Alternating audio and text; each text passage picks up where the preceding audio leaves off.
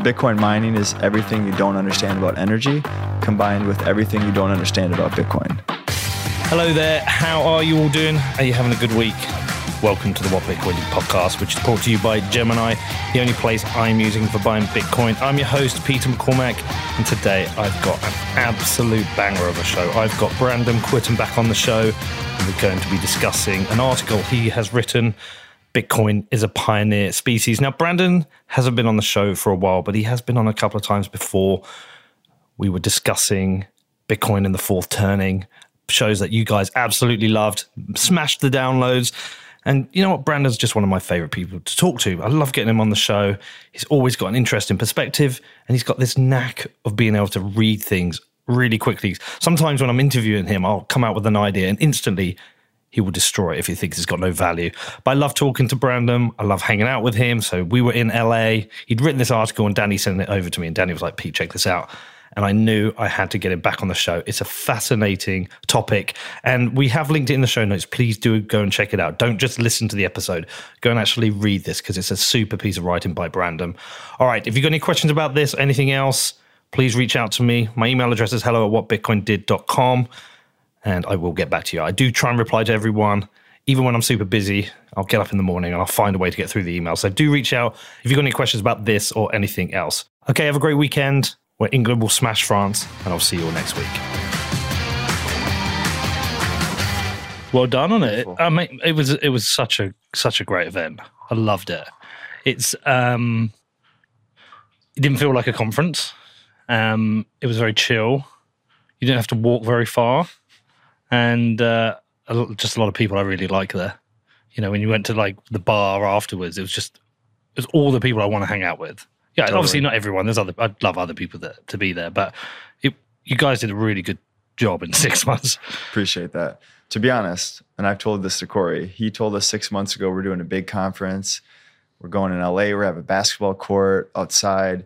And I'm like, this is a horrible idea. We should not do a conference. Look at the roadmap at Swan. We're launching all these products. We don't have space for this. And yeah, halfway through the conference, things were going well, and people kept coming up to me unprovoked, telling me it was their favorite conference.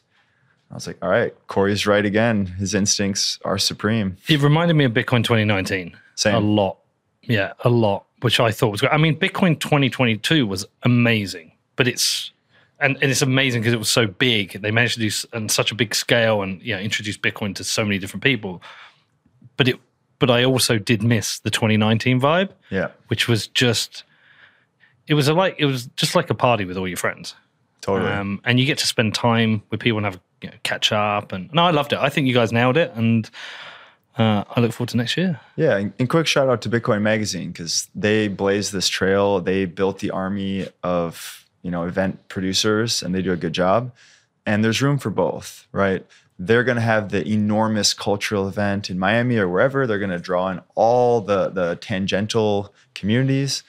And we need that for Bitcoin, right? It will water down the culture a little bit. Some people will get upset, but very, very important. And then we can go a little more boutique, a little bit more our vibe. And yeah, both make sense. Yeah, no, loved it. Can't wait for next year. A lot of really good moments in it as well. It's great for us to be able to promote the football club, which is, really appreciate that. We sold a lot of merch. We sold about $6,000 of merch. Amazing. Which is great because all that goes towards supporting the club and the team. And also, obviously, we recruit a bunch more Bedford soldiers. That's right. Bedford pinning these people. I loved it. I could not think of one thing I didn't like about it. I'm not just saying that because you're here. There was nothing to complain about. And also, I go to a lot of conferences. You do. For a first conference, it was really smooth how it ran. And a lot of that comes down to who you have as the event coordinators and who you found a good company. Yeah, shout out JJLA. They're pros. Yeah, not always easy to work with, but on Showtime, yeah, they nailed it. Why? Because they're demanding? Yeah, they're just really professional, and they don't normally take first event clients because why take a risk with a bunch of no-names? But Corey's got a guy for everyone, of course, and here we are working with the premier company in LA. Yeah. You mentioned that there was a lot of funny moments. Can I share one? Please do. It's a little bit embarrassing to the person I'm about to mention. However, it was recorded, so it's going to be on YouTube anyways. Day 2, I was working in the morning. Because if you didn't notice, the Swans had our day jobs, the conference, a corporate retreat. We were stretched. And so I'm showing up like 30 minutes before my panel. I'm like, good, I need to check 5 minutes in the Swan Dome. I walk in, it's Bitcoiner speed dating, right? Totally unrelated to Bitcoin. We just picked some crowd favorites, Lynn Alden, Alan Farrington, Preston, Greg Foss, just the jolly folks, right? Camilla's up there, all cute and pregnant in her little voice going, okay, first question. When was the last time you peed yourself? The whole panel is looking around like, there's no way I'm answering that question. Greg Foss goes, I can't tell a lie. He snatches the mic and just goes full on. He goes, last time I was on Preston's podcast. As you guys know, Preston runs a pretty long podcast, and I had to go to the bathroom. But I was too embarrassed to tell anyone. So I sat there and I peed myself in the wrist chair. The whole house is going nuts. And he goes, good thing I had some plastic underneath my chair because it caught all of it. He's coming in later. We should definitely put like a bin bag down under or something. Just have a garbage bag under his chair. You've got to sit there, Greg. Should we get a diaper? Oh, God. We don't call them diapers, by the way. What do you call them? We call them nappies. Man, British people. Yeah. Well, it was our language first. You're really just a descendant of us. It's true. I don't like to hear that, but it's true. And by the way, you spelled my name wrong. Whoops. I'm a Mac. I'm a McCormack. Oh, I gave you a Mick. You gave me a Mick. That's what the BSV crowd call me. They forked you? They forked me to McCormick. For the Macs are the Irish, the Micks are the Scottish. Oh, I learned something today. Yeah. This was originally going to be just my notes. And then I was like, you know what? I should be a good host and send it over. Dude, you did Danny's work for him. It's perfect. Yeah, it's brilliant. All right, man. We got a big topic to get into today. You've written another epic article. Indeed. I've read it, skimmed some of it. It's a long one. Yeah. How many words was it? 6,000, 9,000. You got a book in you, right? Definitely. Is it going to be a collection of articles, or you actually? Have I asked something that you're actually working on? It's been in the works for a while, but I'm not intent. There's no deadline. I'm not actually day-to-day focused on it. It's just, I know I want to compile all the biological explorations of Bitcoin in one book. And my ceiling of money was 20,000 words, and I have a bunch more that are half drafts, half written stuff. It's really just finding time.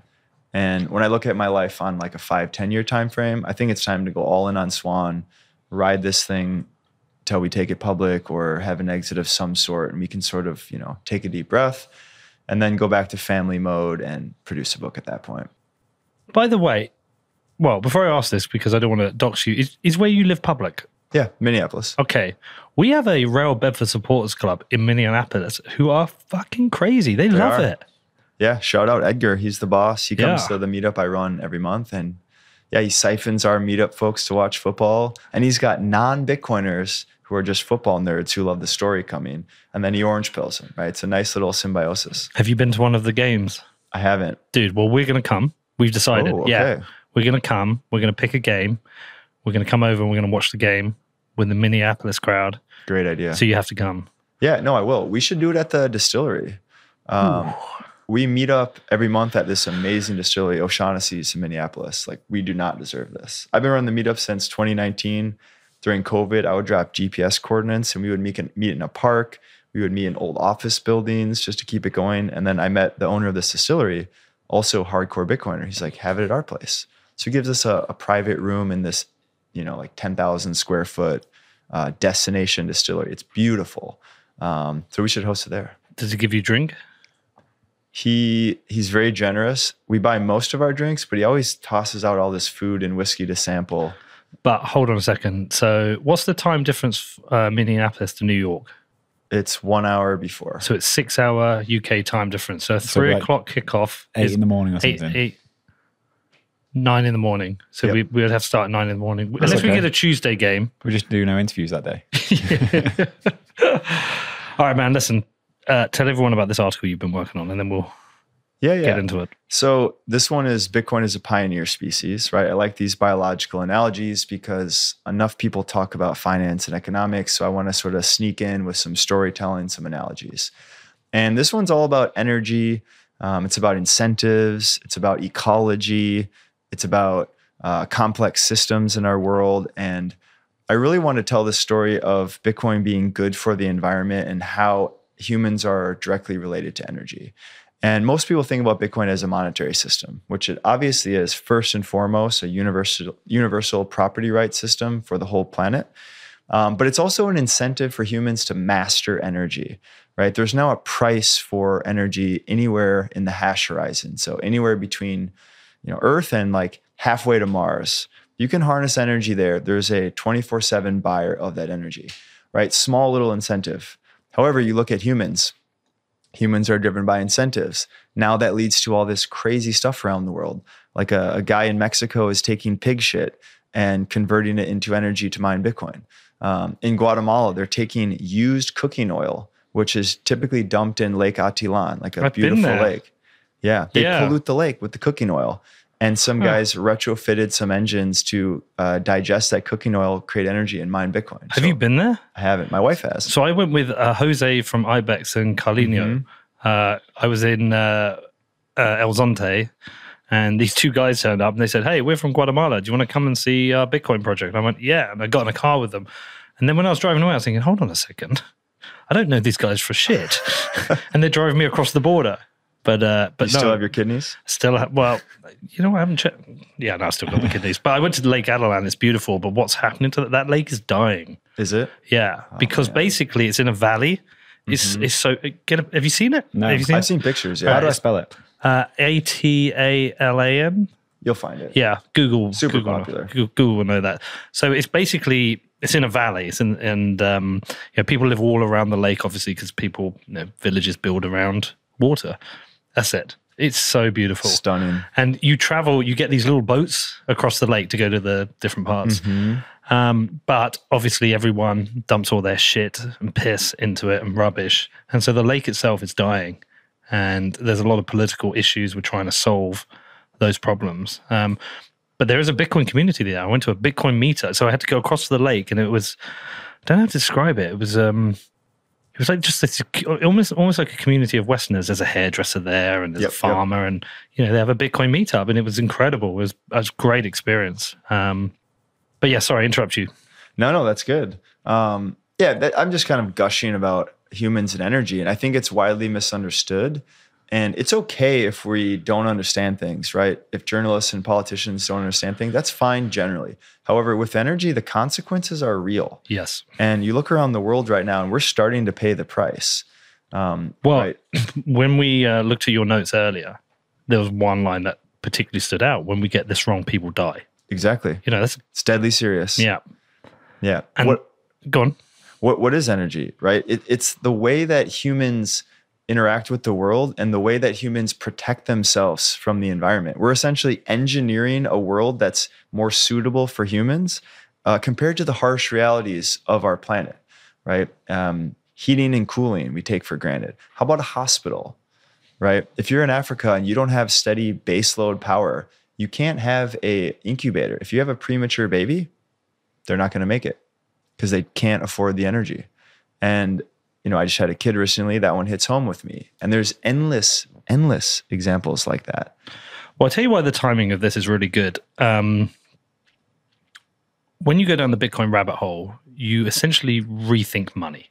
You have to re-understand what money is, what its purpose is, how it works. Because up until the point I discovered Bitcoin, I'd never thought about it. Money was just something which went into my bank account at the end of the month, paid my mortgage and my bills, and then I would occasionally tap a card or spend some cash and buy stuff. And I would be considering, should I save some? And, maybe if I was buying a house, what my mortgage rate was. But I never thought about money itself. Never thought about inflation, never thought about any of those things. And you go on a kind of journey of discovery, of rethinking what money is and what makes good money and why good money is important. And then you get to why 0% interest rates warp money and warp incentive. You go through all of this, and I'm still way early in my kind of journey of learning about money. I feel like the same thing's happening with energy. And the reason I say that is, if you go back 5-6 years pre-Bitcoin, thinking about the environment, thinking about global warming and climate issues, I was very much in even though I'm a hypocrite because I fly a lot, I'm very much in the camp of highly concerned about the environment, thinking we need to get off fossil fuels as quickly as possible. Never thought about the consequences. Because of Bitcoin and Bitcoin's role with mining and energy consumption, essentially going down an energy rabbit hole now, learning about energy, what it means, what its role is, how we produce it, how we are efficient with energy. And it's a whole new rabbit hole. Yeah, I feel the exact same way. And to be honest, mining was the last part of Bitcoin I sunk my teeth into. I initially thought it was kind of boring or just like a service provider, not for me. And now I find it to be the most fascinating part about Bitcoin today. And I think it's partially because it's colliding with real world consequences, right? You look at Germany, okay, they get all their energy from Russia. Most of Europe does. That's not a good position to be in. And what did the Greens do in Germany? They decommissioned nuclear plants. They decommissioned natural gas. They went all in on solar, things like that. And now what are they doing? Well, since they're not buying natural gas from coal plants. Yeah, they're turning coal plants on. They're burning biomass. I'm going to get the details wrong, but there's a supply chain where in the US, they clear cut forests. They take those trees, ship them to a factory, turn them into wood pellets, put them on another truck, bring them to a boat, drive a boat across the Atlantic to Europe, take those pellets, put them on a truck with diesel, drive them to a power plant, and literally burn those compressed wood pellets for energy. And guess what? It's ESG, thumbs up, gold star all around, even though it's the literal most polluting form of energy we have on our planet today. And what my favorite energy analyst, Doomberg, says, in the fight between platitudes and physics, physics always wins. Meaning we can talk a big game as a politician, but when push comes to shove, we need energy. And we're starting to realize it's really nice to talk about solar panels, but not at the expense of humans. And I think that's the context we need here is it about humans? Do we care about humans? Or do we care about this ambiguous future where we transition off fossil fuels? And I'm supportive of that long-term vision, but not at the expense of humans today. Yeah. So firstly, Doomberg, incredible. I recently subscribed to his Substack. I think the first article I read was about the transporting of liquid natural gas across the Atlantic as well. And that was a real eye-opener to somebody who actually isn't virtue signaling. They're just looking at the data and educating you on that. So anyone listening, definitely go and check out his Substack. It is genuinely brilliant. And then in terms of the climate, it is still something I think about a lot. My position has changed a lot since talking to people like Epstein, who I disagree with on a lot of issues. Same. But he's woken me up to the idea that, hold on, we need energy. We have to be cognizant of the implications of a rapidly changing price in energy or energy not being available. And we've seen that in the UK. We've witnessed it where we've had a massive increase in energy prices and people cannot afford to heat their homes or run their businesses. And the government has having to print more money to support them. So I'm cognizant of that. I think the blind spot that me and Danny were discussing earlier, we had Nate Harmon in yesterday and Steve Barber. I don't want to call it a debate. It became a bit of a debate, but I'd rather call it a discussion. My biggest blind spot, or what I don't know the answer to, and I want the answer for, is the Earth is warming. That is for certain. All the data is there that it's warming, and it's warming because of the actions of humans.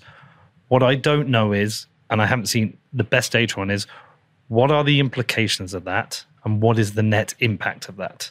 That's my biggest blind spot, because if we're going to do net more damage trying to come off fossil fuels too quickly, then that's not the right move. And I don't feel like enough work's done in there. So that's my blind spot. That's all I care about in understanding now is, what do an increase in temperatures mean? And also at a local level, what does that mean for people in developed Western nations? What does that mean for people, coastal regions in South America? What does that mean for people in Indonesia? What does that mean for farmers in Africa? I want to know all of that. Yeah, I agree. It's very complex. And I think the mainstream talking points on climate don't seem to actually be coming from science. They don't seem to be coming from people who have our best interests in mind. It feels to me that, I'm going to call it big climate, it feels hijacked by central power structures, and they seem to be just collecting people on their narrative to push things that may or may not be good for that goal.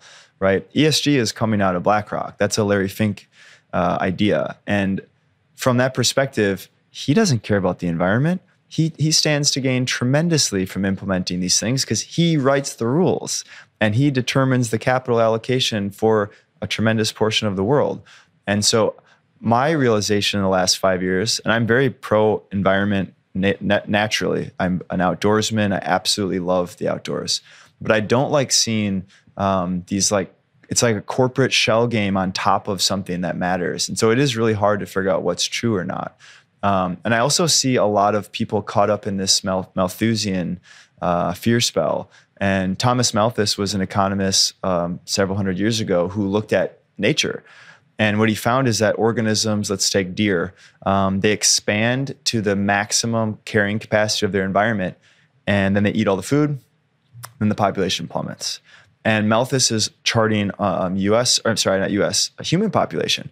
Well, look, it's growing exponential. Eventually, we'll hit our peak carrying capacity. The environment won't sustain us, and population will crash. And that was his idea. Keynes was influenced by this. Bill Gates, many of the leaders today are influenced by this thought. However, Malthus is wrong because humans are not like deer. Humans use technology. We make tools. We learned how to farm more production in less space, right? We invented fertilizers, GMO crops, et cetera. And so we went from 50% of people growing food to 0.5% people growing food through technology. And so I don't think the answer is we're going to destroy the planet. I think the answer is we're going to change the planet, and it's up to us to try to adapt. And I think that's the real concern.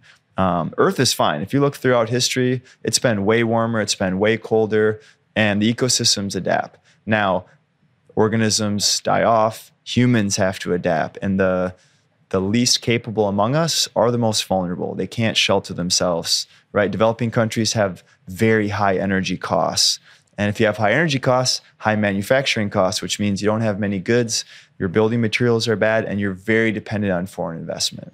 Yeah, that was the one area I got a bit stuck yesterday with Steve Barber. So I tried to play it down the middle between the two of them. But the one area I got stuck with him is that what do we do, and do we do anything about the fact that I, as somebody who lives in the UK, middle class, you, somebody who lives out in the US, both live in essentially wealthy nations, we're going to find it easier to adapt to, for example, changing temperatures, the effects on crops, and the kind of change in water levels. We can adapt easier. We've got more capital to expend on innovation and technology.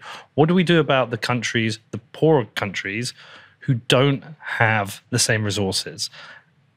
It is a single climate. We're all going to be affected the same. Well, we're all affected by it. What do we do about that? I don't believe there will be a voluntary solution to that problem. Can I change your mind on that? Yeah, please do. Always. So I agree with that. Generally speaking, if you look at Central Africa, for example, it's essentially a rapidly changing environment where they're just not getting rain anymore. If you don't have rain, you don't have crops, you can't support people. So Africans are migrating north to get out of this essentially desertification zone. And there's no incentive for people with money to fix that, is there? No. Now we have, I can't solve this problem completely, but why I wrote this essay was I was inspired by a case study in the Democratic Republic of Congo. Mm-hmm. And what they have going on there is a national park called Virunga. It's a huge economic zone for the region. People fly in and they go see the gorillas and they do stuff like that.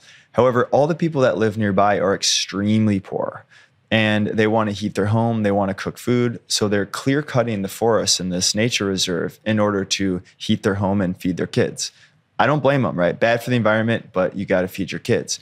They're also in these tiny little houses where there's so much smoke from the cooking that the kids develop horrible respiratory diseases, right? Because they're poor. Now, what happened that got me excited about this essay is some Bitcoin miners came in there, and it's a very mountainous region. So lots of untapped rivers that can be turned into hydropower. And a public-private partnership with Virunga and a French mining company, I forgot the name, sorry, great dude. They came in, dropped shipping containers, and built these little hydro dams. And now what they're doing is they're shipping energy to all the people that live nearby. So they don't have to burn trees to cook. They can actually use electricity. And it's also creating jobs for the local environment. It's preventing crime. It's saving children's lives. It's stopping environmental degradation, right? It's the biggest narrative violation with Bitcoin mining. It's spreading human prosperity from the ground up. And it does not require a subsidy from the government. It requires a free market incentive from a tiny little shift, which is that energy can be sold to the Bitcoin network no matter where you are. I want to go there. Facility. I want to go there. Is there a case study on this? Like a written up case study of the impact? Not an academic version that I'm aware of. Gladstein's touched on this. Many people have written about it. Because I'd love to know the actual stats, like how many jobs have been created, like what's the actual impact. But really, we should fucking go. Mm-hmm. We've not been to Africa yet. Yeah, and what I would say is we probably shouldn't get over ahead of our skis on these, because I view these as more like case studies or beta projects for the vision I have. But that was the first one that caught my attention. Well, so on the mining thing, we've seen, well, this is an example project. We have the examples of grid stability, which people regularly talk about, ERCOT. We have, what's the name of the guy doing the dumps? Adam from Vespine. Yes, Vespine, who are going to, do you know him? Great guy. So they're obviously going to landfill sites and, flaring off I think it's the methane. Correct. And there's all these great ideas. But the Bitcoin network isn't big enough to support all of these projects. The economics aren't there. Obviously, we want Bitcoin to go to $1 million so we can have more of these projects. But I'm reticent to think mining can solve everything. So whilst that's great, we're talking about hundreds of millions of people in Africa. I don't know how many people will be affected by climate change. How do we solve their problems if Bitcoin mining doesn't scale to solve it sooner? Yeah. And to be clear, I'm not saying Bitcoin mining is going to solve climate change. I'm saying it is a free market incentive that helps people help themselves in a way that spreads energy around the world. Let's talk about energy for a second, because the moral case for energy is really, really important. And we want more energy, cheaper, and more widely distributed. Yes. In developed countries in the US, we have low-cost energy, a steady grid, but that is not the norm, right? And if you look at countries around the world, GDP is highly correlated to energy production. And so, it's a symbiotic thing, right? You can't build things if you don't have cheap energy. And if you don't have cheap energy, then you're sort of hamstringed in your country. You rely on World Bank, for example, to invest in you, which they do some predatory lending. And so you just have all these countries stuck in the literal dark ages. Can I interject there? Danny knows what I'm going to talk about. We just did an interview with Alex Gladstein discussing the World Bank and the IMF. And essentially, it's a story of economic colonialism. Correct. So, post-territorial and war machine colonialism, they've essentially inflicted economic colonialism across the developing world by giving them loans, and usually with dictators, because the dictator would love a $200 million loans because they can steal some, and in return they what was that term? The structural adjustment. And so therefore here's your loan, but you now have to change your farming practices, because if you farm, the example he gave was Bangladesh. If you farm shrimp's valuable around the world, you can export that, but they're no longer grown crops for the local population. Things become more expensive. They have a difference in their trade balances. And so essentially we've just enslaved the rest of the world with debt to enable us as Western nations to live these great lives in these nice houses with iPhones and iPads, and it's a different kind of slavery. It's a debt slavery that we've put on the rest of the world. Like, I feel terrible about it. Correct. And then you look at it and you go, oh yeah, well, Shell have pretty much siphoned off the majority of the oil out of Nigeria, and we've seen that. Mm-hmm. We're taking their energy and they don't have access to it. 100%. And this is where the magic of incentives come in. People often call Bitcoin the buyer of last resort, energy buyer of last resort, meaning you produce some energy, you sell it to customers, and there's a little extra. There's nothing to do with it. So Bitcoin miners co-locate and they buy the extra. Great. This article is all about Bitcoin energy buyers of first resort, meaning okay, we're about to produce a net new energy asset, and it might take 5 years for the population to grow big enough to purchase that energy, might take years to ship the energy, building high voltage transmission to bring it to the population center, et cetera. And in that short term, a lot of energy projects never get funded because there's that really long period of ROI. This is especially important in these developing countries who rely on the World Bank and IMF because no one wants to invest in those countries because it's so risky. Okay. Now, Bitcoin miners are actually stepping in as a type of capital formation, which says, okay, we're going to put we're going to harness some geothermal in Kenya.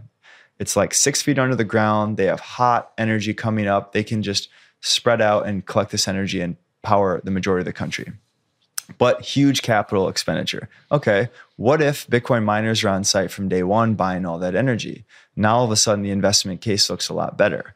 And so this essay is essentially arguing that Bitcoin miners are going to lead to a net new production of energy assets. This is what Harry Suddock talks about. Harry Suddock we had on talked about this, and his example was more domestic. He was saying, you might need a hospital or a school near a town, but there isn't the justification to build out the energy infrastructure for that. Now with Bitcoin mining, you can do that. Exactly. Yeah, great. There's less risk in that investment. You can charge less energy for the customers because you have this captive buyer who's willing to take it all at a good price.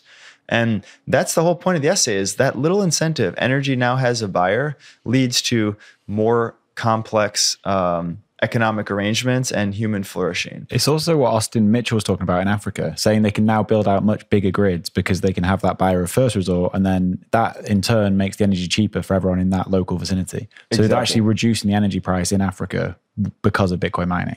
And those miners can pack up and leave whenever the end consumer population center builds out. The miners are squeezed out, pack up the machines, and go do it again. Why don't I explain what a pioneer species is, actually? This is probably a good time. Yeah, I'm going to come back to the bit I want to talk about, okay? Okay. A pioneer species is a unique organism. It's mostly from ecology, which is like a type of biology where you're studying systems. How does energy, photons from the sun hit the earth?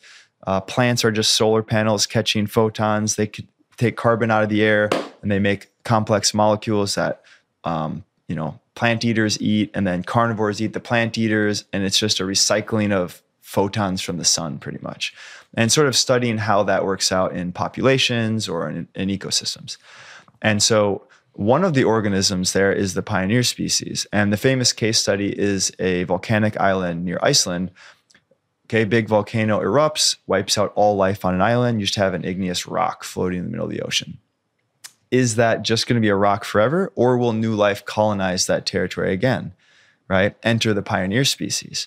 So it's a hardy organism, drought tolerant. It can travel on its own, and its role is to recolonize that. And so a typical example would be a lichen, which is a symbiosis between a fungus and a plant.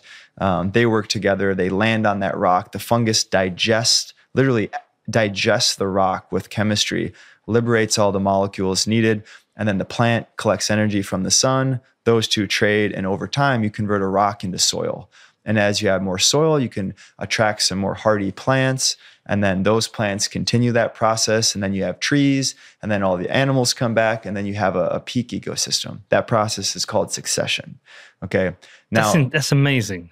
It is amazing. That first bit, the creation of the soil. Bingo. That's insane.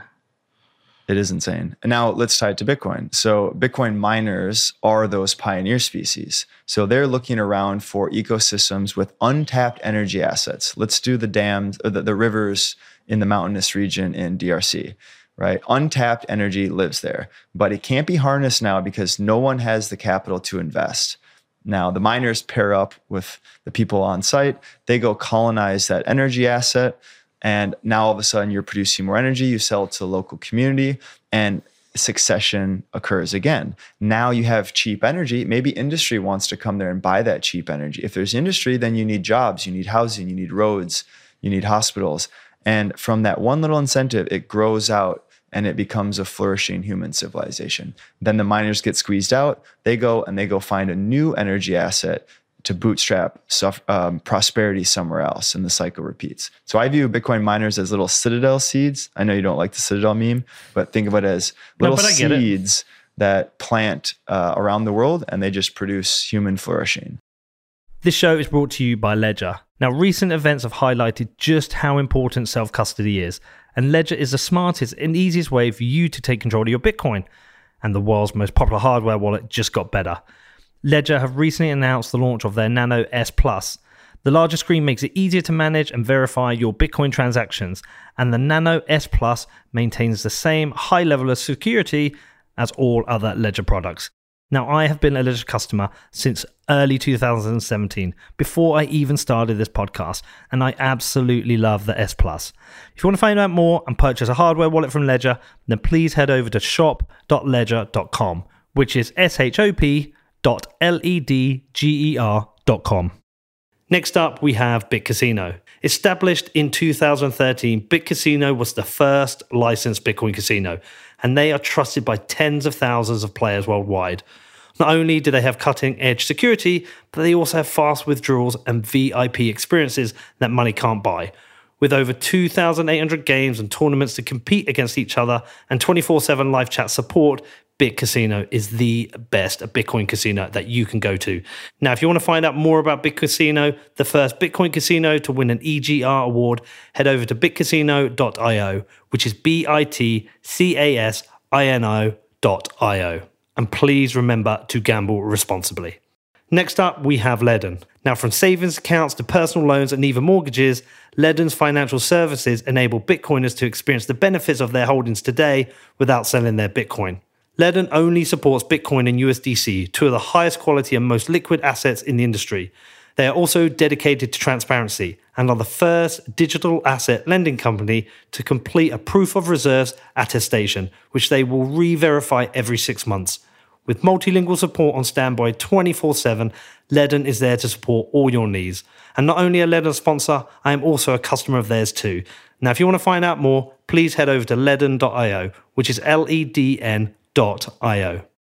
Also, today we have Fidelity Investments. Now, one of the most regular emails I receive is people asking how to break into the industry.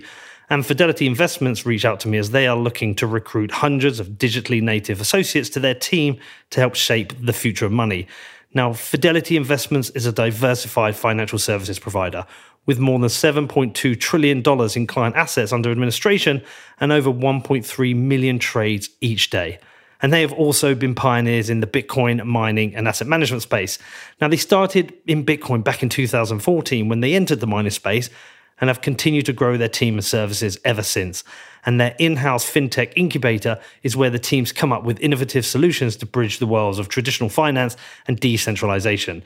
Now, you have the chance to join them and directly impact how they deliver financial services to their customers. And they provide the resources, training, and development to make you successful in this emerging industry. Now, if you want to learn more about this, then please head over to crypto.fidelitycareers.com. That is crypto.fidelitycareers.com.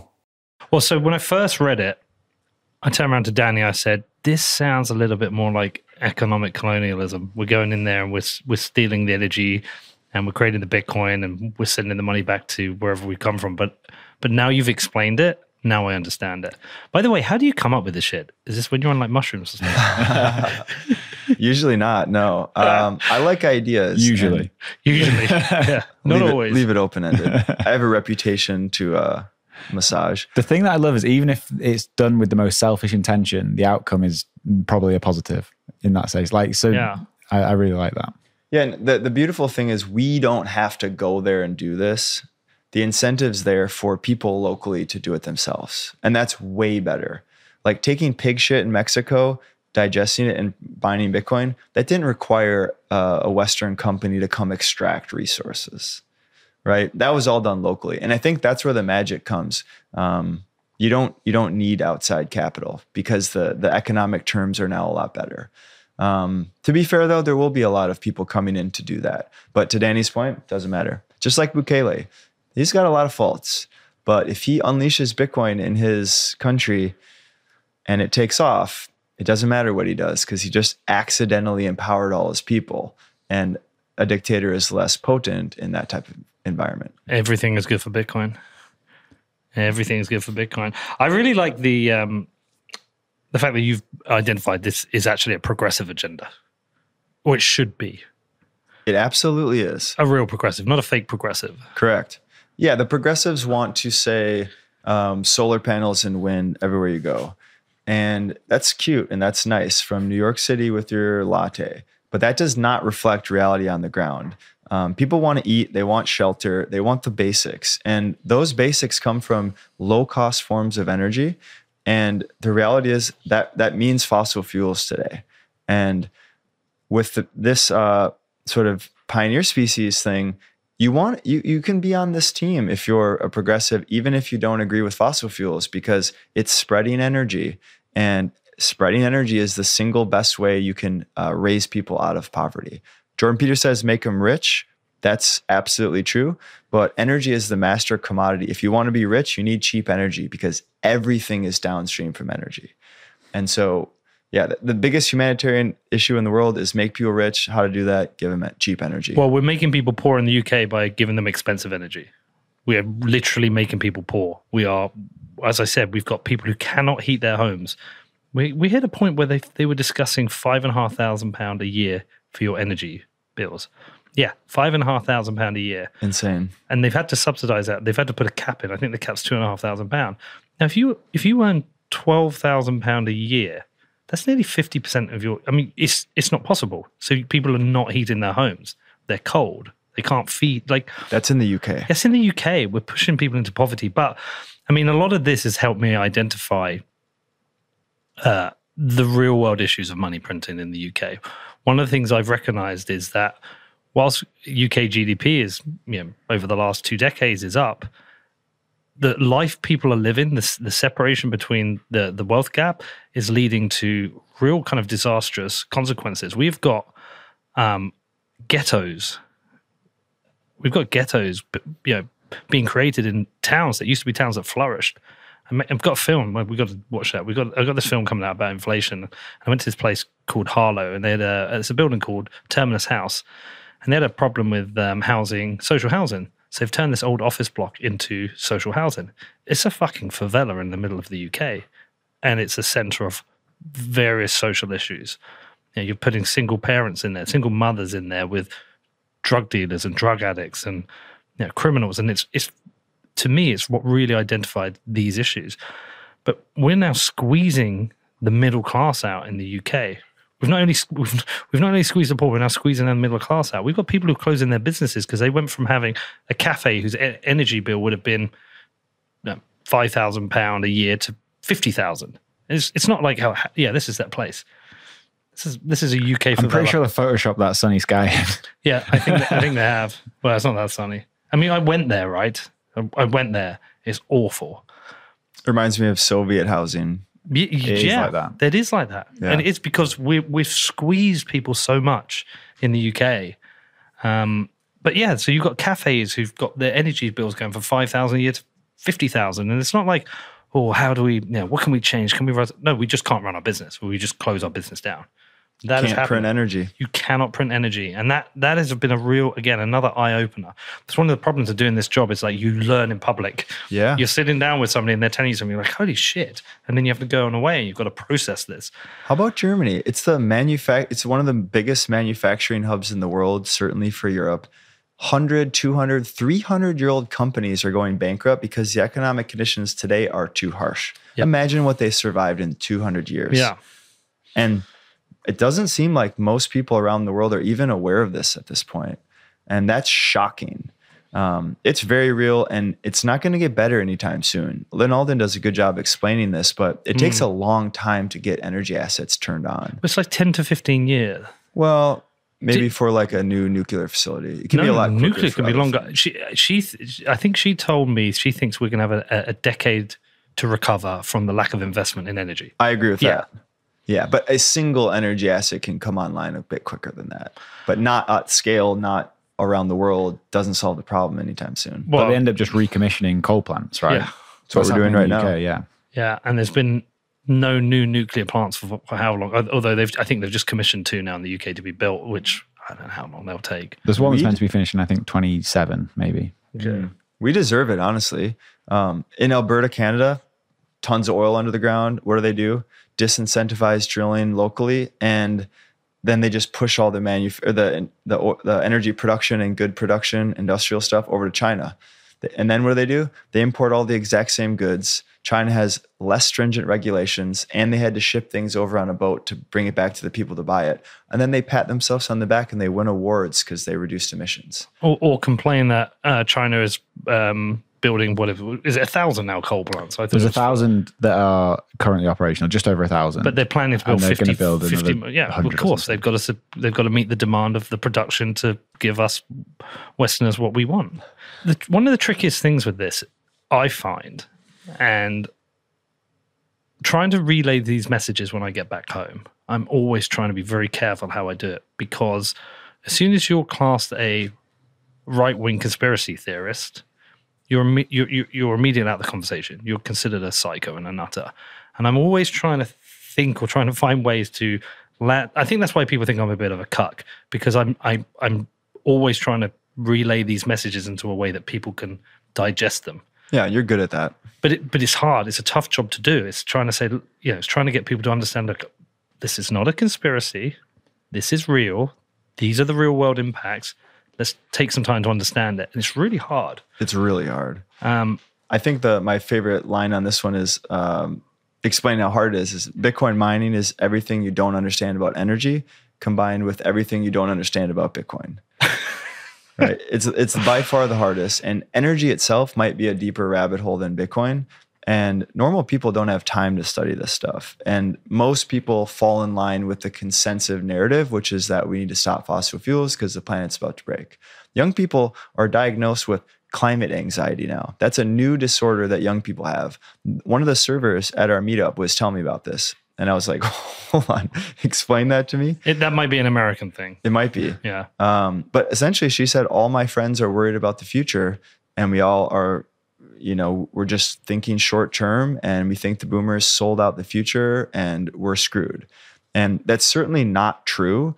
And it's not a way to live. Young people need to be hopeful and optimistic about the future. We need to think long term. And when you start to realize that, it's not surprising why young people are so nihilistic today, why culture erodes. There's nothing to live for. There's nothing to fight for. And there's where Michael Saylor goes all in on Bitcoin is hope. And I wholeheartedly agree. You see a bunch of people with an optimistic view of the future, and they mean it, and they get together and they're positive, and you can tell, and there's a plan, and humans instinctively want to be a part of something larger than ourselves. And we can't get around that. And this is a really good thing to attach ourselves to. And I think everyone here agrees it provides great meaning and purpose. And I think it's morally right and good. We need more kids like my daughter. She's 12. She's so based, honestly. Like more than me. Way more than me. Like if she was here. That doesn't sound too hard. Fuck this guy. Give my hoodie back. If you didn't know that she was my daughter, you'd probably think she's Matt Odell's daughter. She just literally doesn't give a fuck. She's so based. I think a lot of these issues are bigger issues in the US, and I think they are a result of two-party politics. I agree. I think so many of the problems that we face now with narrative is two-party politics in the US. You lead global narratives, us in the UK and the rest of Europe, we're kind of just like, yeah, America thinks that, so we'll be that. Yeah. But the two-party political system you've got at the moment is so divided that every single thing is politicized. Like $8 subscription fee to Twitter has been politicized. You're either AOC and you think it's bullshit, or you're Ted Cruz and you think that this is great. Like it's just unbelievable. And I think that's one of the biggest problems we face in the world right now. I agree. Is this. And our previous two conversations were about the fourth turning, and that's actually one of the primary thesis that I was describing there, which is that humans instinctively know something's wrong in the world. We can't trust our institutions. We're getting squeezed economically, climate, politics, whatever you want to look at, it looks bad. Yeah. And so our instinct is to collectivize and say, things are bad. We have to come up with a solution, and the costs are going to be high, and we have to act now. So you're either with us or you're against us. All right, quick tangent. It explodes tribalism to a whole new scale. So quick tangent. Where are we in the fourth turning? Are we still in here? Yeah. We're still midway through the fourth turning, and each of the 4 different periods in a full cycle is about 20 to 25 years.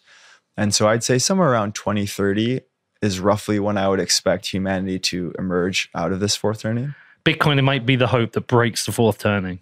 I do believe that because it allows individuals to save themselves. Yeah. And that scales all the way up through society. If you're in a country and your currency is failing and there's capital controls and you can't get a bank account, there's no way to save yourself, get a mobile phone, peer-to-peer, buy some Bitcoin. At least you can save yourself.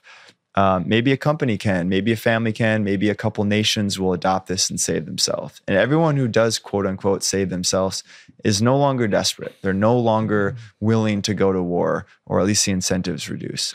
I've changed a bit of my narrative with new people asking about Bitcoin now. I'm always now forget about price. Just forget about it. Stop thinking of this as an investment. You're going to fuck it up. Unless you get lucky, you're going to buy it and panic and sell, or you're going to panic buy, and you're just going to make a mess of this. Think of it as a revolution, and then think of your donation towards that revolution. Whether it's £100, £1,000, just make that donation, park it to one side, and then start learning about Bitcoin.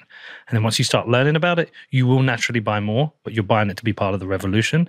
And the more people who become part of the revolution, the more people will buy it, the quicker the revolution will happen. I've completely changed my explanation on it. I don't want people thinking of Bitcoin as an investment now. I know it is. I'm so beyond that now. It's like, forget that. Stop thinking that. Get away from that. This is about fixing a lot of the problems we have in the world.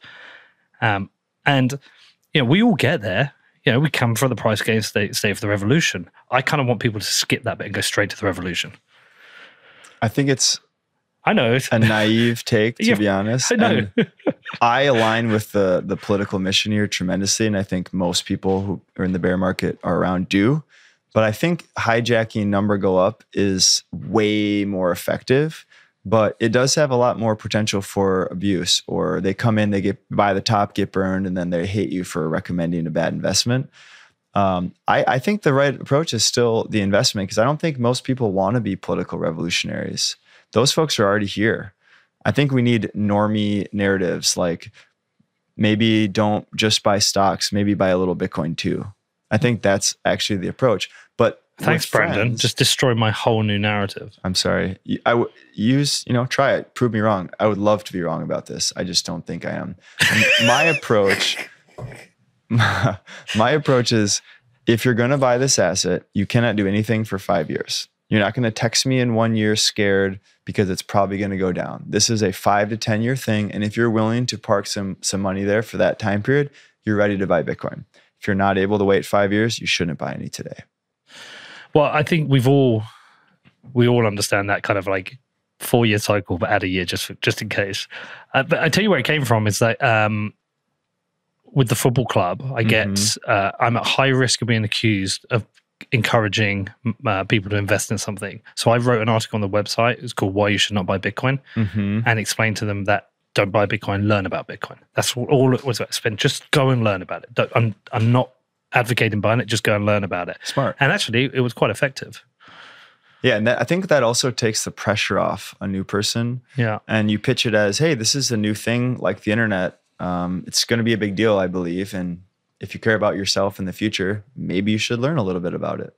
All right. Well, listen, look, if we've got some new people listening, because I'm going to send this out to some of my friends, let's deal with how people misunderstand energy. Definitely. I mean, there's so many of these, it's almost like irritating even to bring them up. Let's see. The first one is that people believe that energy is globally fungible. And what I mean by that is you can instantly transport energy anywhere. And so that's not true. Energy is in these silos in locations all around the world. And so if the demand is not right next to where the energy is produced, you really can't sell it, which is why prices in energy vary so much, right? Like in the Texas grid in ERCOT, when conditions were very strange, price of energy was negative. They were paying people to take energy assets because you can't sell it across the world, right? In the UK, they might charge you 50 cents a kilowatt hour, where if you live in a region with hydro during wet season, it might be 3 cents.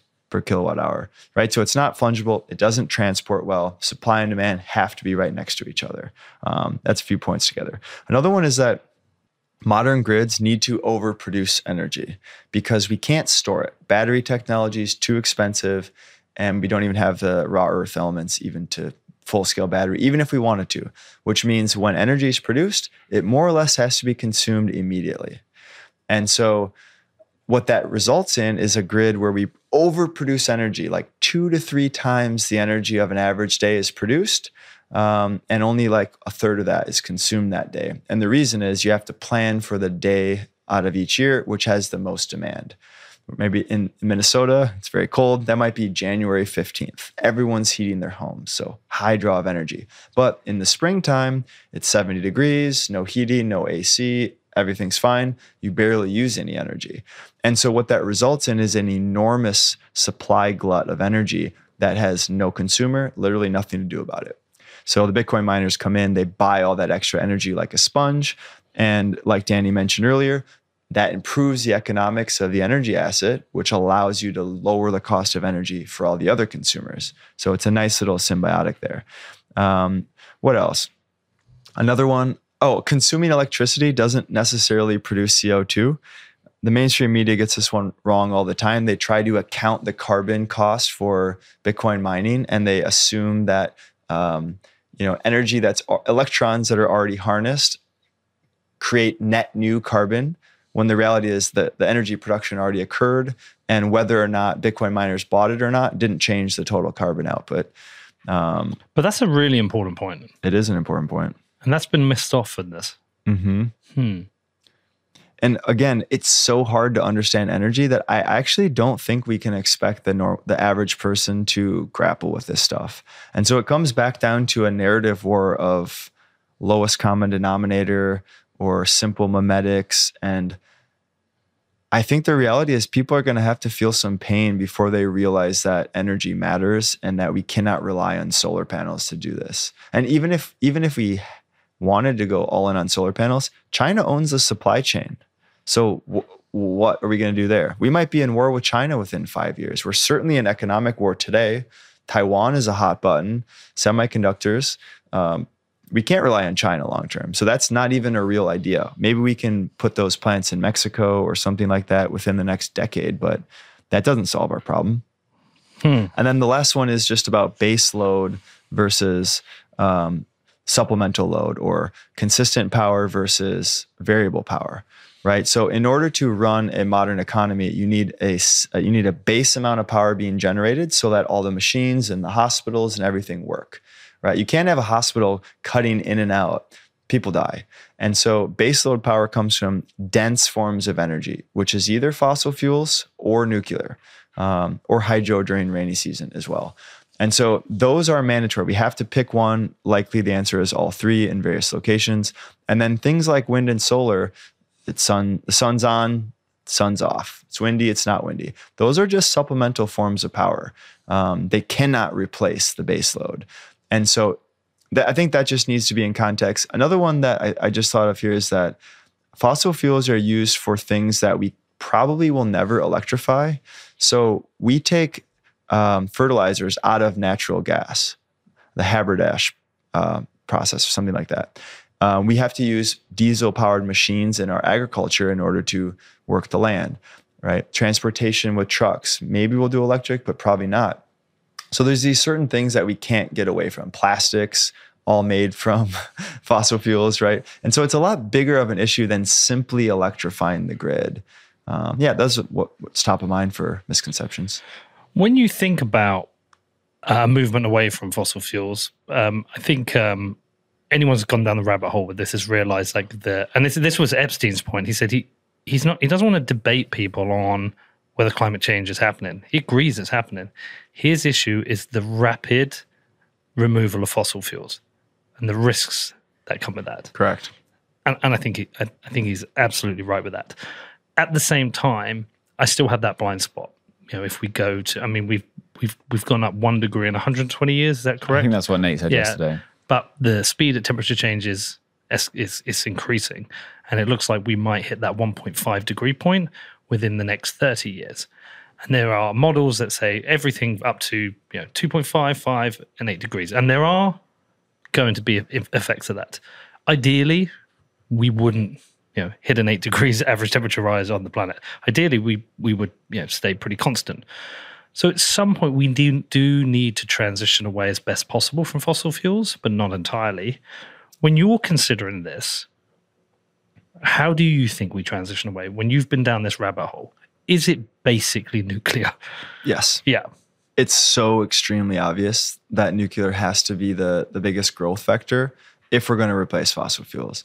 I think not being scared of natural gas is the right move also for the next few decades. Natural gas is like 40 or 50% as bad as coal. So a huge improvement. And if you look at emission reduction in the last decade or two, it's mostly because we shifted to natural gas. And we should lean into natural gas. It's a good form of energy. But yeah, long term, it's nuclear. China's investing massively in this. If we get to the end of the essay, I start to extrapolate on what happens if these incentives play out over decades.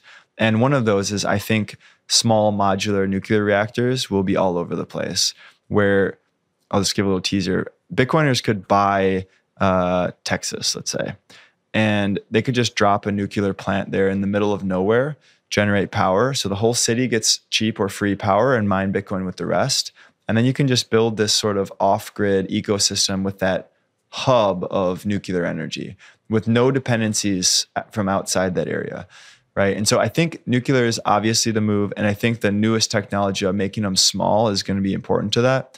I don't think it's in any sort of production mode, but the Gen 4 SMRs are good for like 150,000 people, which is a tiny, tiny reactor compared to what we have. We're speaking to a guy about that in January who's working on that. It's basically Bedford's 174,000 people. There you go. We could put one at the football club. We can mine Bitcoin. Some people talk about the climate hysterics. Mm-hmm. And I think they have a valid point. I'm somebody who's concerned about the climate, but I don't feel the need to glue myself to a Van Gogh or spray shit or climb above a tower so the motorway has to close. All these tactics that we're seeing. I believe these people, their heart's in the right place. I agree. But I don't think they understand what's really happening here. I kind of think of them a little bit like shitcoiners. It's very difficult to convince a shitcoiner why Bitcoin is king and you should stop wasting all your time on all these shitcoins, put your money into Bitcoin. I find it's almost a similar discussion with these people who are Extinction Rebellion kind of people. Mm-hmm. How would you approach explaining this to these people? How do we switch the narrative for these people? Yeah, and I think you're spot on. Their heart's in the right place, just totally misguided. And I think the shitcoiner thing is a good analogy.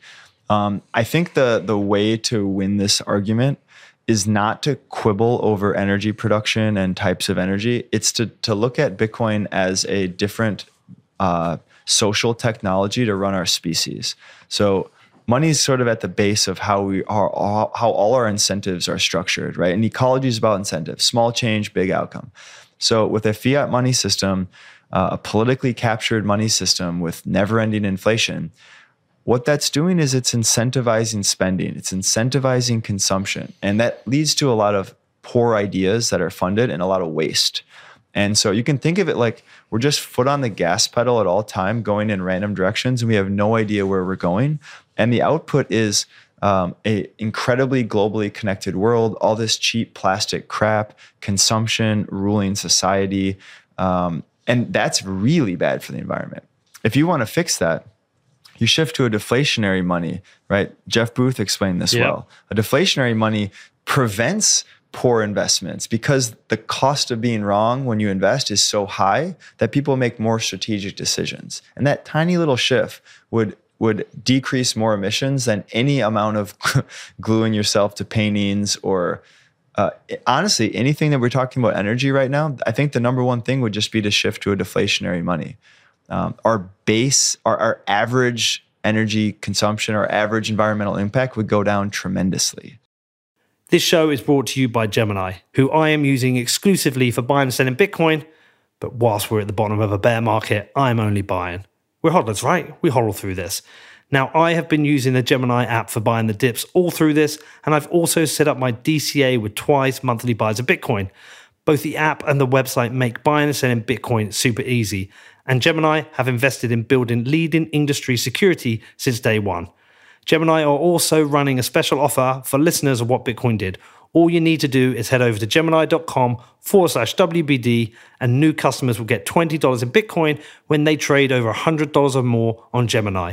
Now, if you want to find out more, please head over to gemini.com/WBD. That is GEMINI.com/WBD. Next up, we have BCB Group. Now, BCB Group provide online business banking services for companies in the Bitcoin industry. And yes, I am now a customer of BCB too. Now, they heard about the difficulty I had with finding a payment services provider that understands Bitcoin, and they reached out to me. Now, BCB's clients include major exchanges, market makers, funds, and miners active in the UK and Europe, and they are expanding globally. They also have this amazing network called Blink, which facilitates instant free payments between BCB clients for all supported currencies. Now listen, I know some of you have had trouble with this too. So if you're looking for a banking provider who understands and supports Bitcoin companies rather than creating hurdles, then like me, you might want to become a BCB customer too. Now, if you want to find out more, please head over to bcbgroup.com/Peter, which is bcbgroup.com/Peter. Also, today we have my new sponsor, Wasabi, who I will now be using to make sure I keep my Bitcoin private. With the release of Wasabi 2.0, privacy is now effortless as a wallet has introduced privacy by default. Now, rather than having to choose to CoinJoin, this can be done automatically, so you just have to receive your Bitcoin, wait for the CoinJoin, and then you can spend freely. All the magic happens automatically in the background, which is a massive UX improvement. Which, you know, that's always something I care about. Now, you do get additional privacy through Tor integration into Wasabi, so you don't leak your IP address. There is also no more minimum denomination, so you can CoinJoin any amount, and there is no change, so any amount you receive from a CoinJoin is private. Now, privacy is something I am definitely taking more seriously, and with the recently released Wasabi 2.0, this becomes so much easier. Now, if you do want to find out more, please head over to wasabiwallet.io, which is WASABIWALLET.io. Are there any blind spots with deflationary money? It's a good question. I think it's really hard to think about this question because we've all grown up in inflationary money. It's the water we swim in. We don't know we're wet, that idea.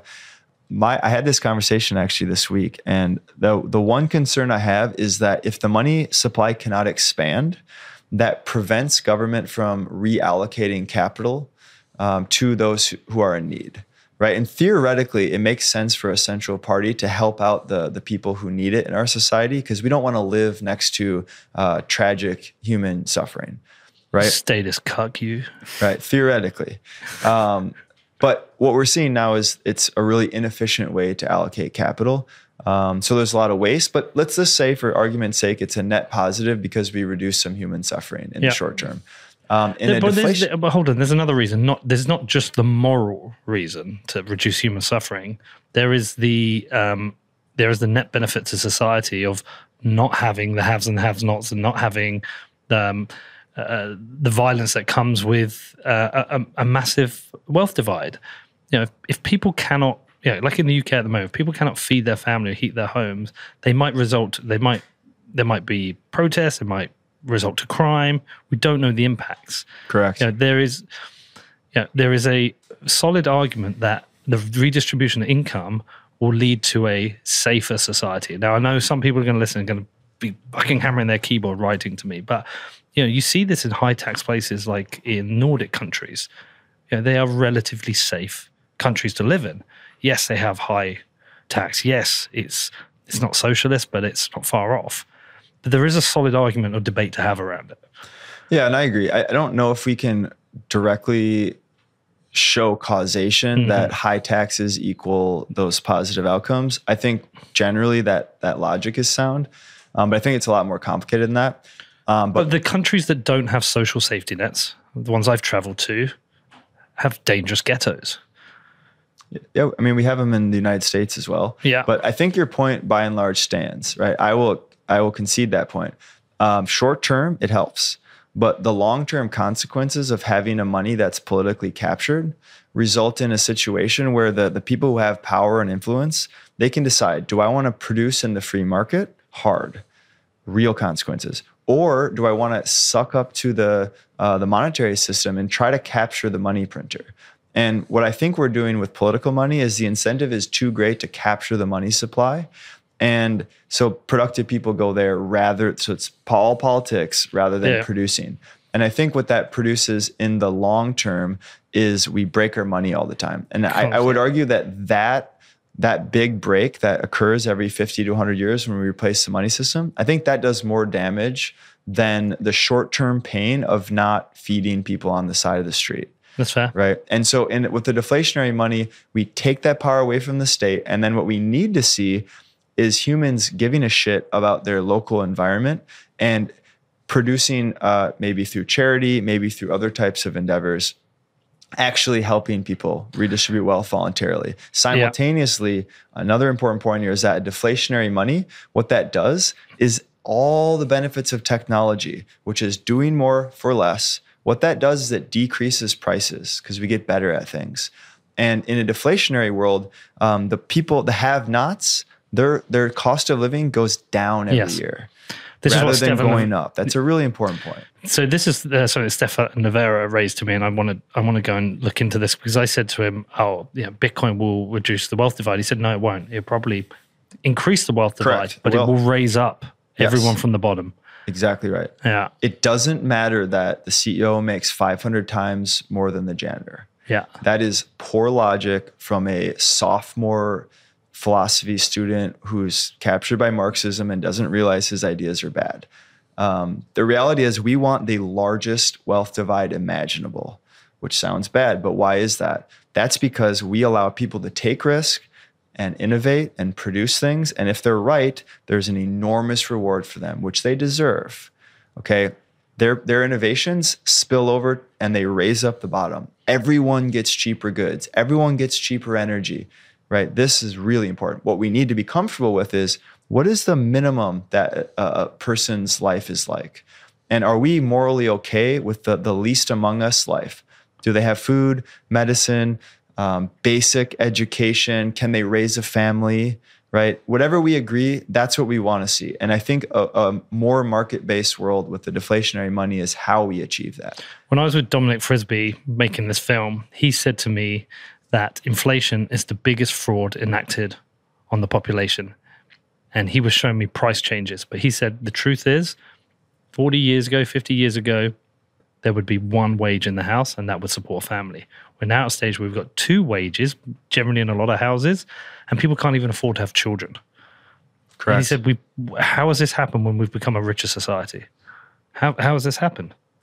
That's a complicated one. I think that the shortest answer is America decided to leave the gold standard entirely. And the net result of that is that America exported dollars and we imported goods. We exported labor and we imported goods, right? So it hollowed out our working class in America in exchange for a larger supply of financialization. And so the Wall Street types, the big banks, the big tech, the industrialists at the top, they skimmed a larger percentage of America's GDP. And there's just literally not enough jobs for laborers. And at the same time, the money's being devalued every year, and most people aren't getting raises to keep up with that. Again, it's a consequence of a political money, and the political money is proof of stake, right? If we want to talk about work for a second, proof of work, what Satoshi did was he created a monetary system that cannot be captured. The only way to change history is to do the work, and doing the work's expensive, so people don't try to cheat. And it redirects allocation of productive people's resources to producing things that we all need in the market. Why do shitcoiners not get this? I've been thinking about Vitalik a lot. I think he's the sole reason, or he's the primary reason that Ethereum people like proof of stake, and that's the only other shitcoin that's even has cultural energy at this point. And I actually think that Vitalik misunderstood proof of work early on, which most people did. And in 2016, he made up his mind on proof of stake. And since then, he can't change his mind. He already dug his heels in. So he has no incentive to learn if he was right or wrong about proof of work because he built a movement around proof of stake. And so I genuinely think he misunderstands it. And I also think that it's really easy to misunderstand proof of work. I think it's the hardest part to understand, and it's also the most crucial. I tweet all the time flagrant things like, if you don't understand proof of work, you don't understand anything about the whole industry. Your opinion is null. And I actually do believe that. Satoshi's genius is a lot more subtle than people think. It's not moving money around. It's not smart contracts. It's not any of that stuff. It's literally just creating a monetary system that can't be captured. It's creating a ledger of historic transactions that require energy to change, which simply makes it hard to change history. So then you don't waste time trying to capture that thing anymore. Do you ever think Satoshi got lucky on some things, and because he's not around to answer it, we attribute it to total genius? I think it's a great question. And I think the answer is probably yes. I think he got most things right. There are examples where he screwed up, like one CPU, one vote, right? Yeah. He made mistakes. But I think it's way more powerful if the idea of Satoshi is this messianic figure who gave, it's like what's his name? Prometheus. Yes. Right? Prometheus stole fire from the gods, gave it to man, gave man a huge leg up, and the gods punished him forever, right? The bird chained to the rock, the bird ate the liver every day forever. And Satoshi is like Prometheus in a sense that he stole money out of the central powers and gave it back to the people in the market. And, Satoshi is not getting punished forever because Satoshi had good OPSEC. So he learned from Prometheus a bit. So if you're right, which I think you are, there is something we need to happen. We need Bitcoin to be used as a currency, and we will need Bitcoin to be used for settlement, because as the block reward trends down, we require economic activity to be able to support the miners. Agreed. How do we do that? Because there is a HODL narrative. I like to spend Bitcoin, by the way, but there is a HODL narrative. Is it important for us to push that? And I'm going to say, I know I'm a heathen for even raising this, but do you think there will be a time we might have to discuss an inflation rate, which I know is antithetical to Bitcoin? Yeah. But I think it's a question that we should have, and I think we should be more comfortable having this conversation in public rather than the groupthink where even if you ask the question on Twitter, you get attacked. That's silly. Yeah, you're canceled. You're done. Out of Bitcoin. Yeah, it's very, very predictable tribal behavior, but it's not very productive. My belief on this is that we can try to push people to spend Bitcoin today, but if you live in a Western country, there's no incentive. It's a tax headache. Visa works great, and we expect Bitcoin to go up. Those are pretty powerful forces preventing spending in the West. In developing countries, you don't have a good bank, you don't have good payment rails, you can't cross borders with your payments. It makes a lot more sense to use Lightning, et cetera.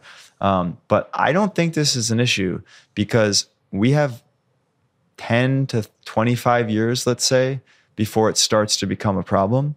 And on that time frame, if Bitcoin's not filling up blocks simply as a savings vehicle, right? We don't even have to talk about spending. Just as a savings vehicle, if it's not filling up blocks in 20 years, then Bitcoin has failed for other reasons. Right. I don't have any evidence to believe that that's happening.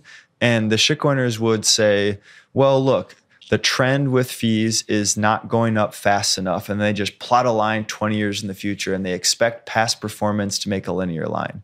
That's totally wrong. That's assuming that a turkey, have you seen the chart where it goes up every day? The turkey loves his butcher more every day. And then Thanksgiving comes and the chart goes straight down. The turkey dies. That's what the shitcoiners are doing, saying Bitcoin can't produce fees. It's a complex system. And until there's actual need to use the chain more, we're not going to see fees. And thank you, Satoshi, for putting in this subsidy, hopefully at the right time period, that demand catches up to that. And yeah, in 10 years, let's talk about it. I'm going to give you an interesting comparison on where you said Visa works well. Emma, do you mind being part of this show just for one moment? I'll just ask you a couple of questions. Just for people listening, Emma is the wonderful operations person who travels with us. You're new to Bitcoin, Emma. Yeah. Sorry to embarrass you like this. That's all right. Emma ran the merch stand. what do you when someone came to buy something? Would you prefer card or Bitcoin? Bitcoin. Why? It was quicker. It just took forever to put the card payments, the details through our system. Yeah, Bitcoin was instant. If we'd have had the Square Reader, do you think you still would have preferred Bitcoin? Probably, yeah. Because what I found was a lot of people wanted to pay it with Bitcoin, but actually not everyone knew how to use it, did they? Yeah.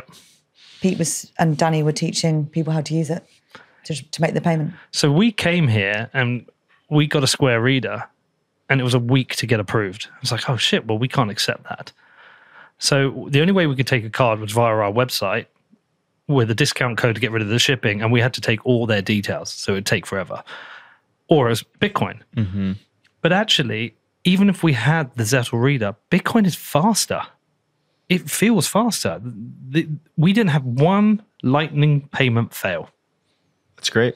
We had a couple of people a bit slow when it was coming off their own node. Obviously, custodial wallets are faster. I'm now at that point where I prefer Bitcoin payments.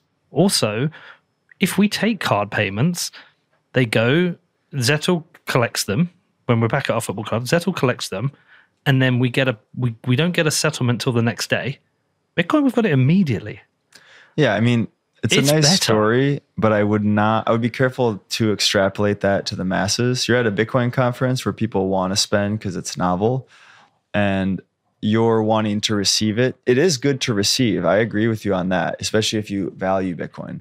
But there's still enormous burdens. The people who spent that Bitcoin, they have to account for the UTXOs when they bought, when they sold, and what was the capital difference. And literally, if they can be bothered to. Yeah, you can technically break tax laws if you choose to. I don't think that's a good idea. I still don't see it. Okay, I'll give you another example. But hold on, let's look at it. It's not happening. No, but I'll give you another example. The reason I'm saying this is I think a lot of times people use Bitcoin because they just want to, because they're a Bitcoiner. They want to spend it. It's novel. They want to play with it, right? Yeah. Okay, when I went out to El Zonte in El Salvador last time, I used to go and get money out of the bank, and I'd have to get dollars, and I'd spend my dollars, and at the end of it, I'd have some left over. And I've probably got various little piles of dollars back in my home in the UK that don't get used. Mm-hmm. Last time I went to El Zonte, I didn't, because everyone in El Zonte accepts Bitcoin. So I had no need for dollars. I had no need to carry any money, and I have no need to worry about having dollars left at the end of it. For me, there are instances now where Bitcoin as a spender or a receiver are preferred over Visa. They're actually preferred. I totally agree. There's micro cases that make sense. Cross-border is one, developing countries without proper banking systems another. But what I'm thinking about is when we first got the internet, the first time I was on the internet, it took like about 8 minutes to download a JPEG, right? It was slow. And then suddenly at my school, we got ISDN, so it was a bit quicker. And then suddenly at home, we had ISDN. Like it gradually grew and got better and better. Mm-hmm. I feel like that's what's happening with Bitcoin now. It is getting better. In little niches, yeah. I agree. But you're not going to get Western people to spend it day to day and do the tax accounting and pay capital gains tax when it's so easy to tap and pay. Of course, but we are seeing, I mean, we saw the bill with Gillibrand and Lummis, which wanted to allow just de minimis. Yeah. And but then you have a deflating currency and an inflating currency. You know, why would you spend an asset that we bought because it's going to go up versus an asset we know is going to go down? Well, maybe you're in the part of the cycle where you think it's going to go down, so you spend some. Yeah, I mean, we do see that when Bitcoin's price is high and a local top, people are more willing to spend their coin because it's a good time. Now you want me to spend some coin? Madness. Yeah, well, now you should be buying. But what I'm saying is, like, trajectory-wise, we're heading in the right direction. But we will need a lot more of it. I think it's going to take a very long time. I'm glad you're optimistic. I'm less optimistic. Well, in the short term, I'm less optimistic. I think HODL's a great narrative for new people coming in. Spending, I think, is a good narrative for people who've been around for 4 or 5 years and they've got some gains. Because not only does it support the miners, but it also supports the companies trying to build Bitcoin companies. You know, we need your IBEXs and your open nodes. If people are spending Bitcoin, that supports them as well. Mm-hmm. So, you know, I consider it almost like a little bit of like a tax on the system is that I support it. Yeah, I think supporting it for ideological reasons is nice. And I think that Bitcoiners will do that as almost a charity. or a political vote with their money, but the incentives aren't there, right? Emma prefers it. She's not even a Bitcoiner. Come on, man. That's because you didn't have your banking rails set up, which isn't.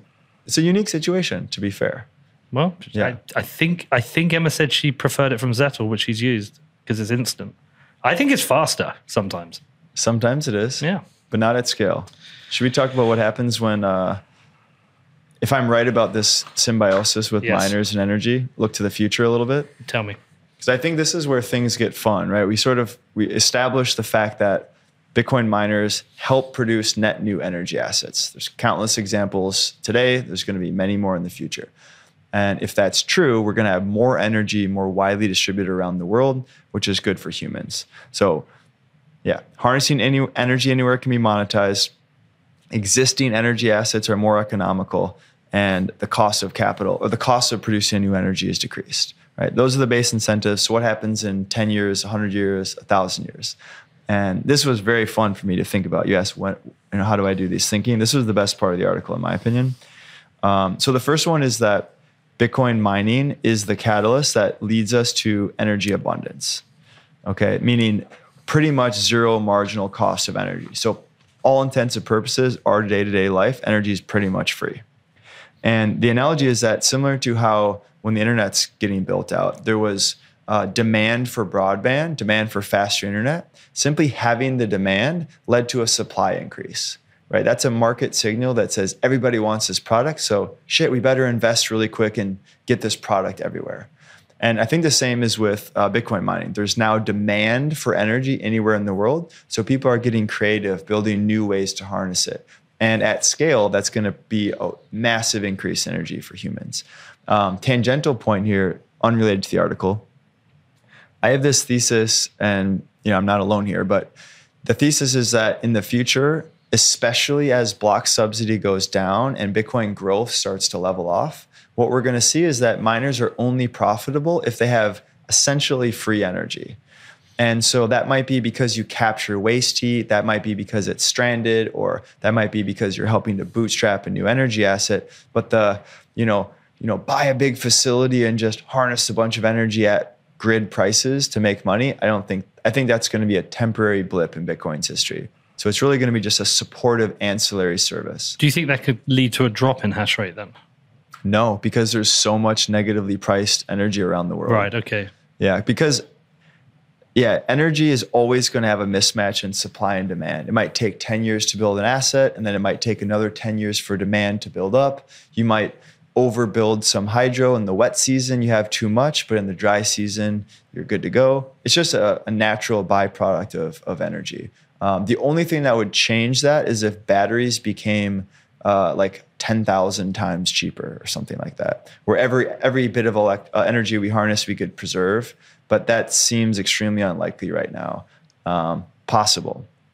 But let's say energy is essentially free going future. All of a sudden, all the things we want to build, the energy constraint is gone. And remember, energy is the master commodity of all products.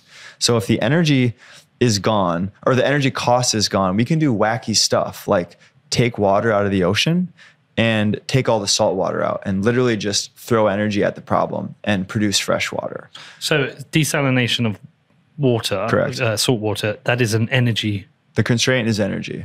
We can do it today. We have prototypes, but it's a negative ROI process right now. Right, okay. But we increase our energy capacity, decrease the cost, we'll have those plants all over the place. And fresh water is going to be a really big issue. We've been burning through it bad. I saw a map recently that showed the southwest of the US, which I think actually doesn't include LA, but let's say Arizona, Nevada, essentially all of that water comes from the Colorado River. So snow lands on the Rocky Mountains, melts, goes in the Colorado River, and goes all the way to Southern California. All their water is relying on that one river. Very, very vulnerable. So that's not a very good situation.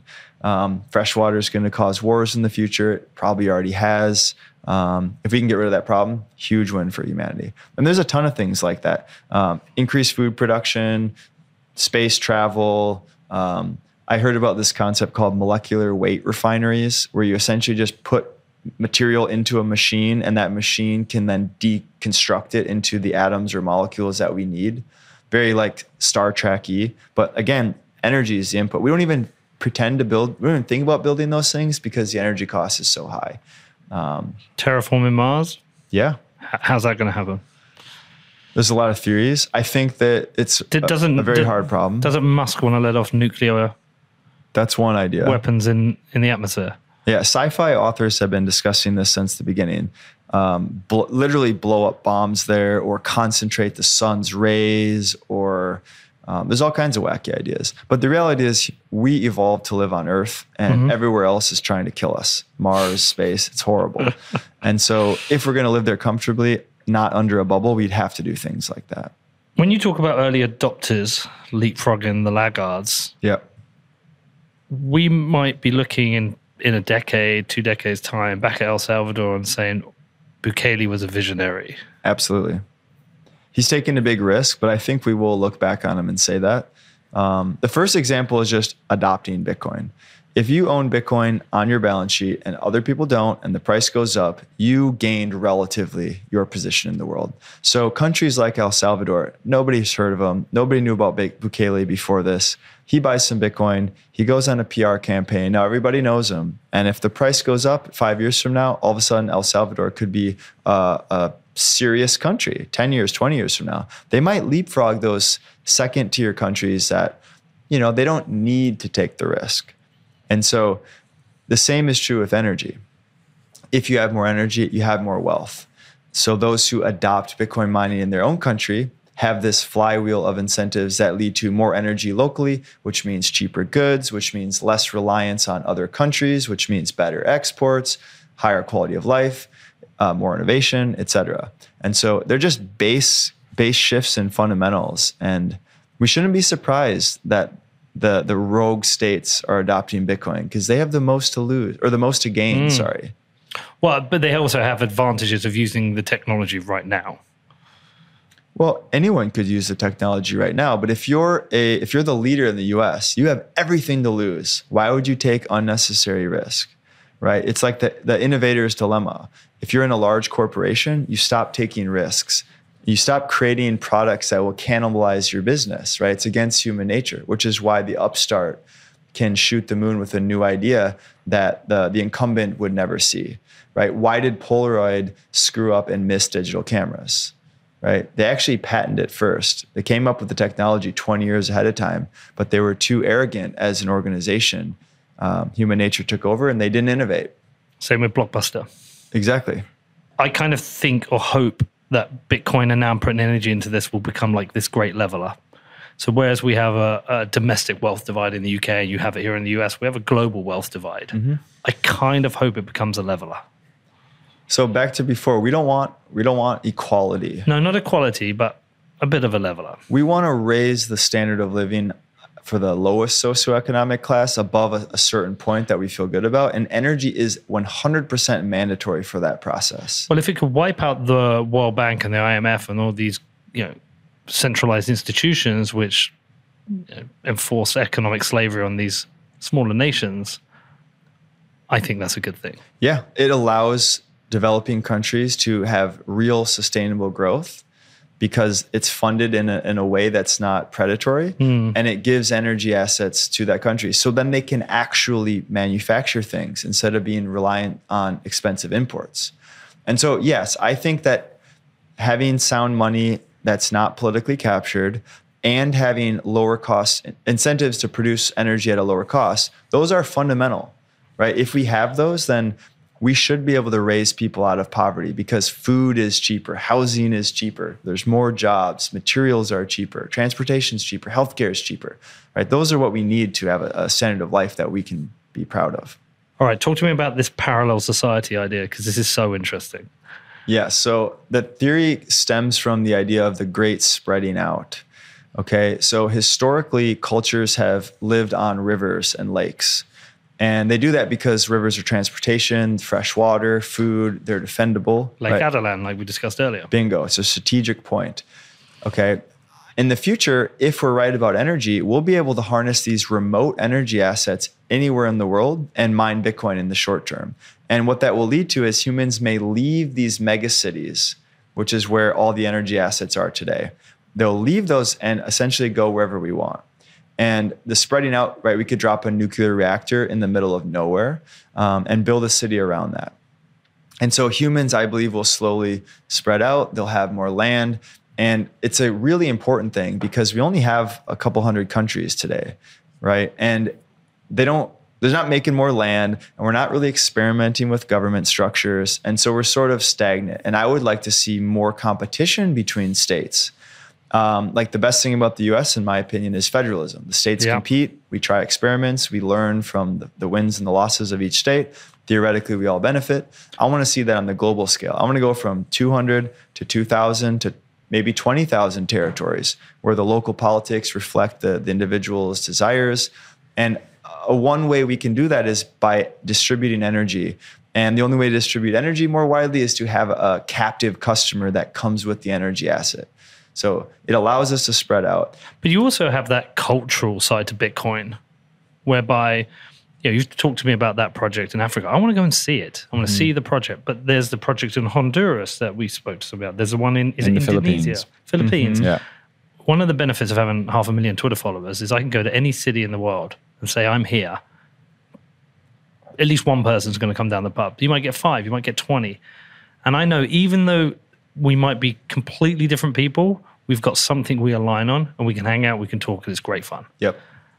And that when you talked about parallel societies, I was also thinking of that in that, these cities, you can travel from one to the other and they're going to be your people with, and like you say, the politics might be different, but in terms of the general kind of direction you want things to go and the things you care about, there's going to be a lot of alignment.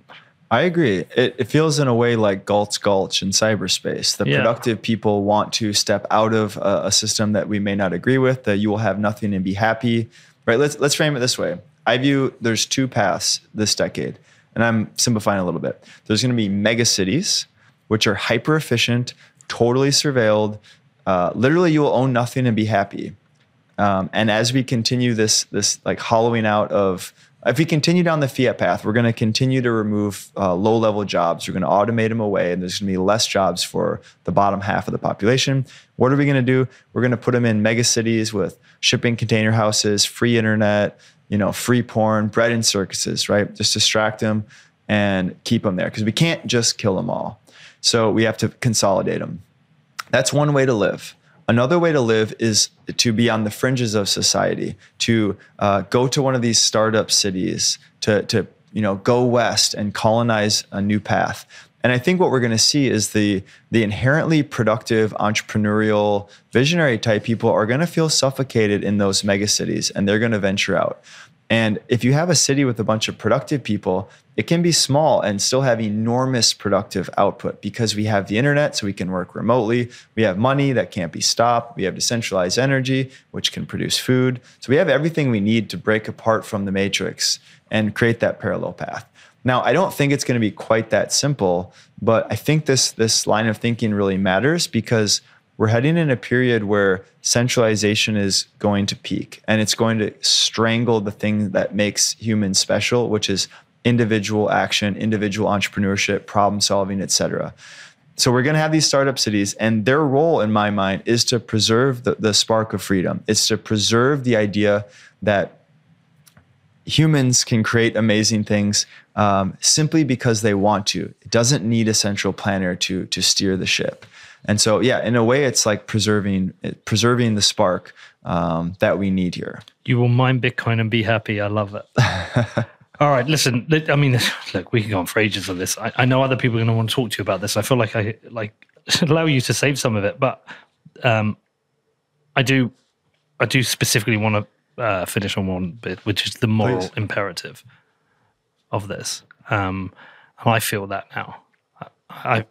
I feel this moral imperative to support Bitcoin in the best way possible. And I've not always been the best Bitcoiner. I've not always understood Bitcoin. I've not always understood why people think about Bitcoin in certain ways, but I definitely feel that moral imperative. I felt it so much after the interview with Gladstein when he talked about what the IMF and the World Bank is doing to people. I feel that moral imperative now. So, I think right now we're seeing billions of people suffering under authoritarian regimes. And they're not really able to save themselves because they don't have a monetary system that supports them. Okay, now we have Bitcoin.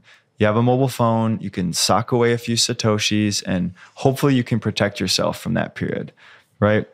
So I think there's a few points here for why it's our moral imperative. The first one I just mentioned, which is individuals can save themselves. We have a way to store money outside of the system so you're not beholden to the fate of your state, okay? The next one is that what we're going to do is we're going to unite all of the humans on the planet under one economic language.